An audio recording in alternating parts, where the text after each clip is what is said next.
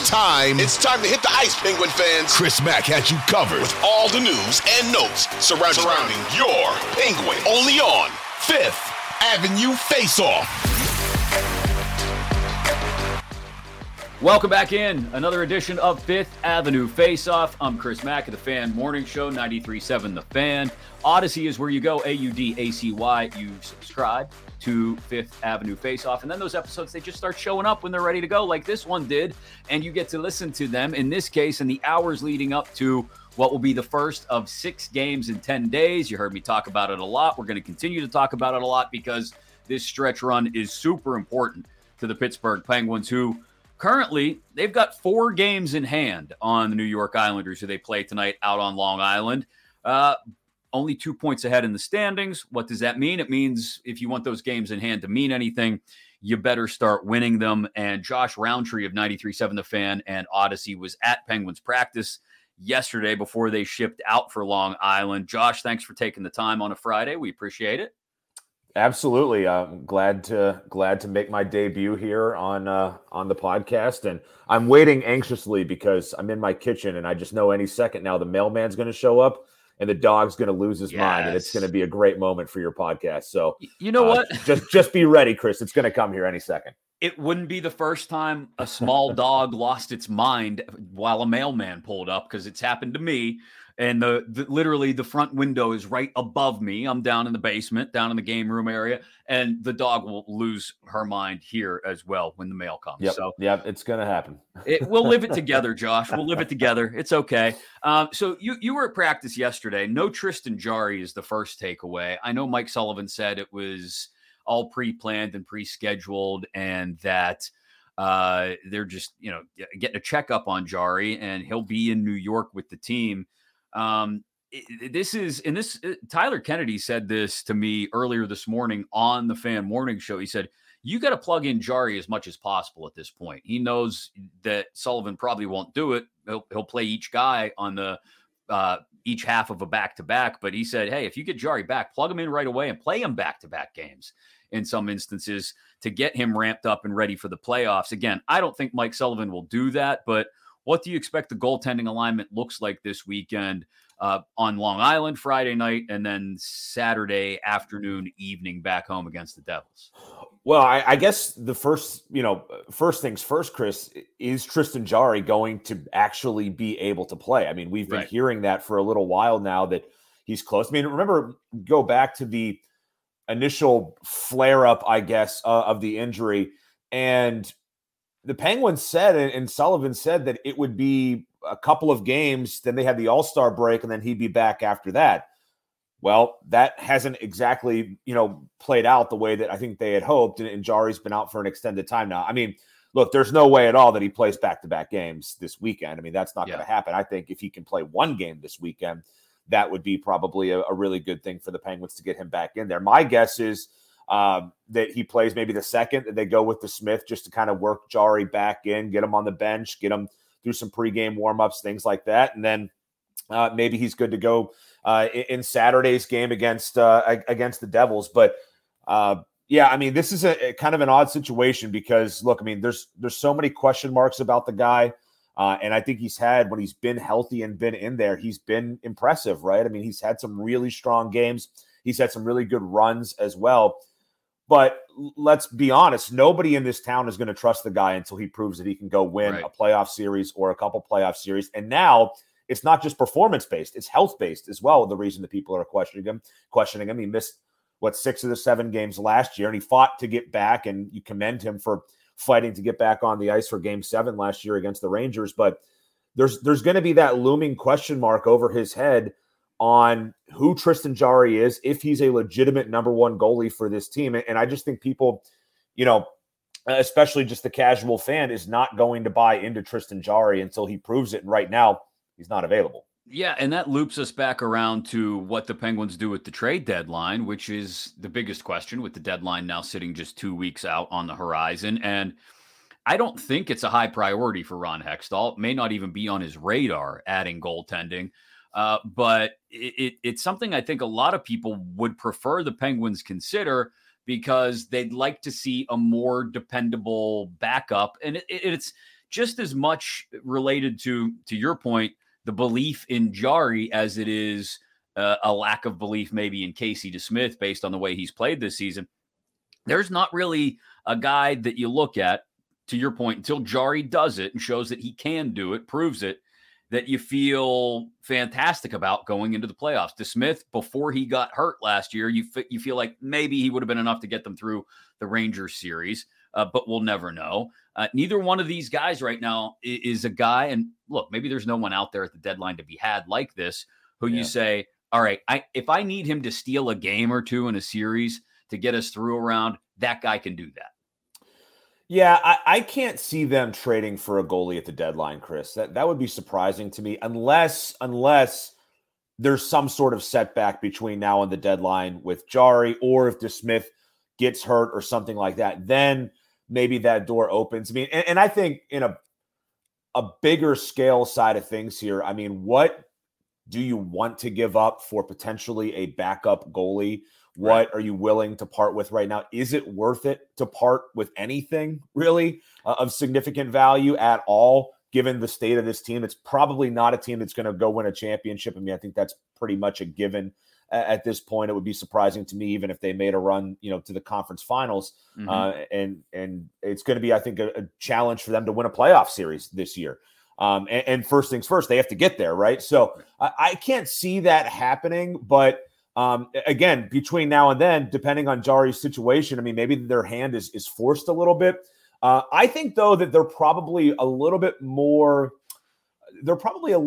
comfortable right now with Casey DeSmith than they were, say, 3-4 weeks ago. I mean, I think he's coming off a really solid performance against San Jose. I thought he played really, really well in that game against Colorado, 10 days ago. I mean, I thought he really stole the game for them, a game that they were, the first 30, 40 minutes, they were absolutely dominated by the defending champs. And I thought he kind of kept them in that thing. And then really the San Jose game the other night, I didn't think they played all that well. And DeSmith made 38 saves or something like that. And they ended up finding a way to win. And that's kind of the one thing where if you talk about, 3 of the last 4 games, they got blown out that one game in LA.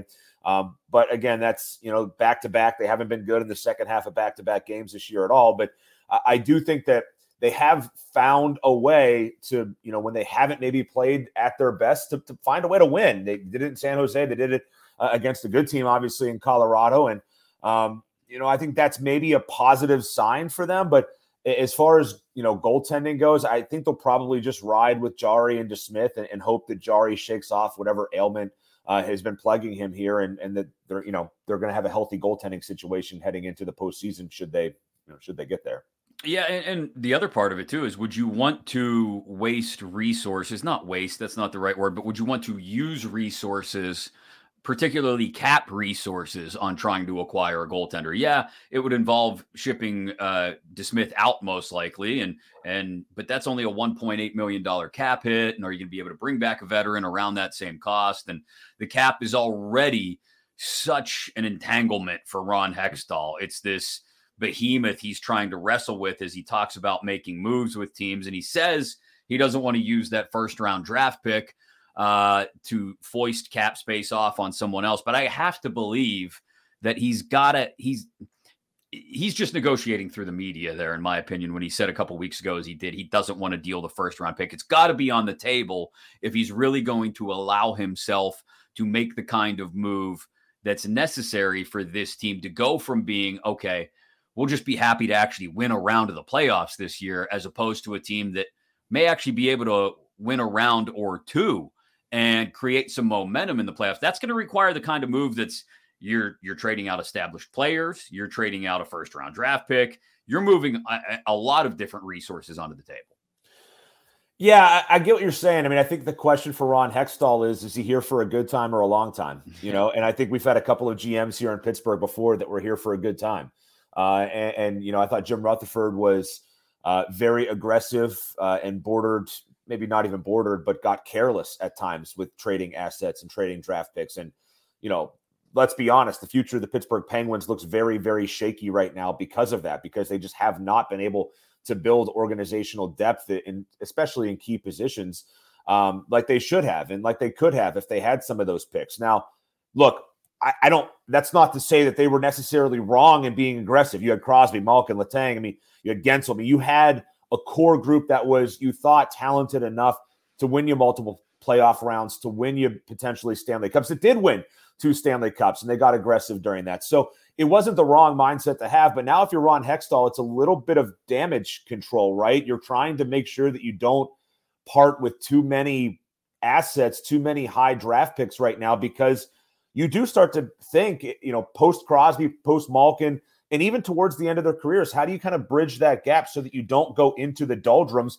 and you have 4, 5, 6 years where there's nobody in the arena, the team's finishing at the bottom of the standings? I mean, that's something that the organization really, I think, cares about and has to think about. And they've been super aggressive towards winning, and it's earned them a lot of, goodwill, good faith in this town. There's no question about it. But let's be honest, this team, even with Crosby and Malkin, the attendance has gone down. There's been less and less, I think, interest overall in the team than there was, say, when they were coming off their Stanley Cup victories the last couple of years. And I think if you're the Penguins, you need to make sure that you don't dive too far deep, because you could be looking at a very, very bad situation here where there's a lot of interest lost in this team and a lot of money lost because of the interest lost. So I think he has to, from a team standpoint, he's looking at it one way. From a business standpoint, he has to keep that in mind as well when he talks about making trades and trying to build this team up so that they can be competitive in the future. That's the other part of this that's very interesting that I think, I'll be honest, I lose sight of sometimes, Josh, because when you consider yourself, and I would think most people that are downloading a hockey podcast are hardcore hockey fans, right? And so you are, like I was, going to go to student rush games, even if Rico Fata is the main attraction, right? Like $15 right on the glass, man. Yeah, it was great. Baby. It was the best back in the day. But for people who are, to your point, you brought up common fans, average fans, people who are fans of sports in general, and I don't want to call them front runners, but they want their teams to be good if they're going to spend money on them. Disposable income is what it is, and it's not growing, it's shrinking. Right. So if people are going to spend their money on the team, they want to know that the product is going to be good. They're not going down to the arena to watch, no disrespect, Teddy Bluger and Drew O'Connor. They're going down there to watch Sidney Crosby and Jake Gensel and Evgeny Malkin. And so with all that being said, yeah, you want to be all in on winning now. I get that, and I certainly am. And I think that should be the angle for Hextall. But if the directive from Fenway Sports Group, there's the mail, by the way. There was no doubt in my mind that it was going to come. So we're going to ride it out. Yeah, it'll go for a good 20, 30 seconds here. Yeah. And maybe I just move. Maybe I just get out of the way. Maybe we just go for a walk through my kitchen here, get away from the dog. You're good. He's not going to stop. There's no stopping him. He wants to kill the guy. And the guy's never done anything but bring him treats and toys. That's all that's ever happened. All right, I think he's done. Look, see, it's done already. Yeah. But back to the... You got a nice tour of my kitchen, though, at least. How about that? It's very nice. I like what you've done with it. Thank you. But if Fenway Sports Group's directive is, hey, we're a franchise that can't be losing money in 5 years when Sidney Crosby decides to walk away and retire. If it's in 5 years, if Evgeny Malkin is done, if Chris Letang, if all three guys decide to go out together at the same time, we need to have somebody here who's going to draw the average everyday sports fan in. And that means you can't trade all the first round picks away. Then I get where the pressure comes in on Hextall at that point.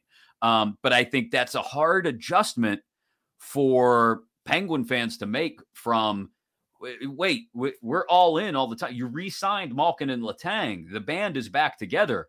I thought we were going for it, Hexy. What's happening here? And I think it's very hard to reconcile those two things. We brought 71 and 58 back, but we also have to think about the future. Well, my question is, did they bring 71 and 58 back to actually make a run at it, or did they bring them back more because they wanted to keep the band together? Yes. I mean, was that the best play for the organization, was bringing those two guys back? And not, Evgeny Malkin's had a strong year. I mean, there's no doubt about that. I don't know that if they would have got rid of Evgeny Malkin, that they would have brought in a piece or pieces that would have had the production that Evgeny Malkin has had this year. I don't know that. But that question, I think, is a legitimate one, Chris. Was that the best move for the organization in a long-term sense? Was it maybe good for the 2022-23 version of the Penguins? Probably. Is it going to be good for the 2025 version of the Penguins? I don't know if that's the question. And you're right. I mean, there is, I think, and you're right. We get so swept up with the on the ice, concerns and logistics of this team that we forget that there's a business side of this as well. Mm-hmm. And I think the Penguins are at a very interesting point again, where they have to start to look at the fact that their business could be heading into a downturn. And, I think that's why we saw a sale of the team. I think that played a role in that maybe there's some writing on the wall there.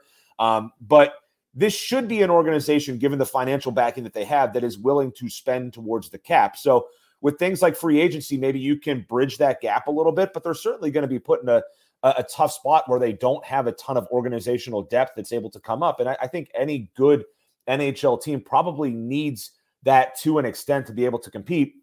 And I think that's what Ron Hextall is probably weighing here in the next 2 weeks of, hey, how many assets do I want to part with? How many draft picks do I want to part with? How is this going to have ramifications on 2 years from now, 3 years from now, 4 years from now? I think that's what Jim Rutherford never thought of, to be honest, and maybe rightfully so, but it's what Ron Hextall has to think of now. Yeah, and it's the biggest adjustment for us as people who watch the team, as fans, is we're 2 years into the Hextall era now, and it's still trying to adjust to, oh, wait, this guy isn't going to tell us exactly what he's thinking all the time, and he's not going to be all in on every big name that he can. Because what belies the fact that the Penguins, that Ron Hextall is more conservative, is the fact that he did go out and get Rickard Rakell last year. He did go out and get Jeff Carter the year before that. So he's got it in there, which is what gives people hope that, hey, maybe there is a big move to be made. Maybe he will go out and get someone. Maybe he'll make a splash. Maybe Timo Meier somehow ends up a Penguin on March 3rd.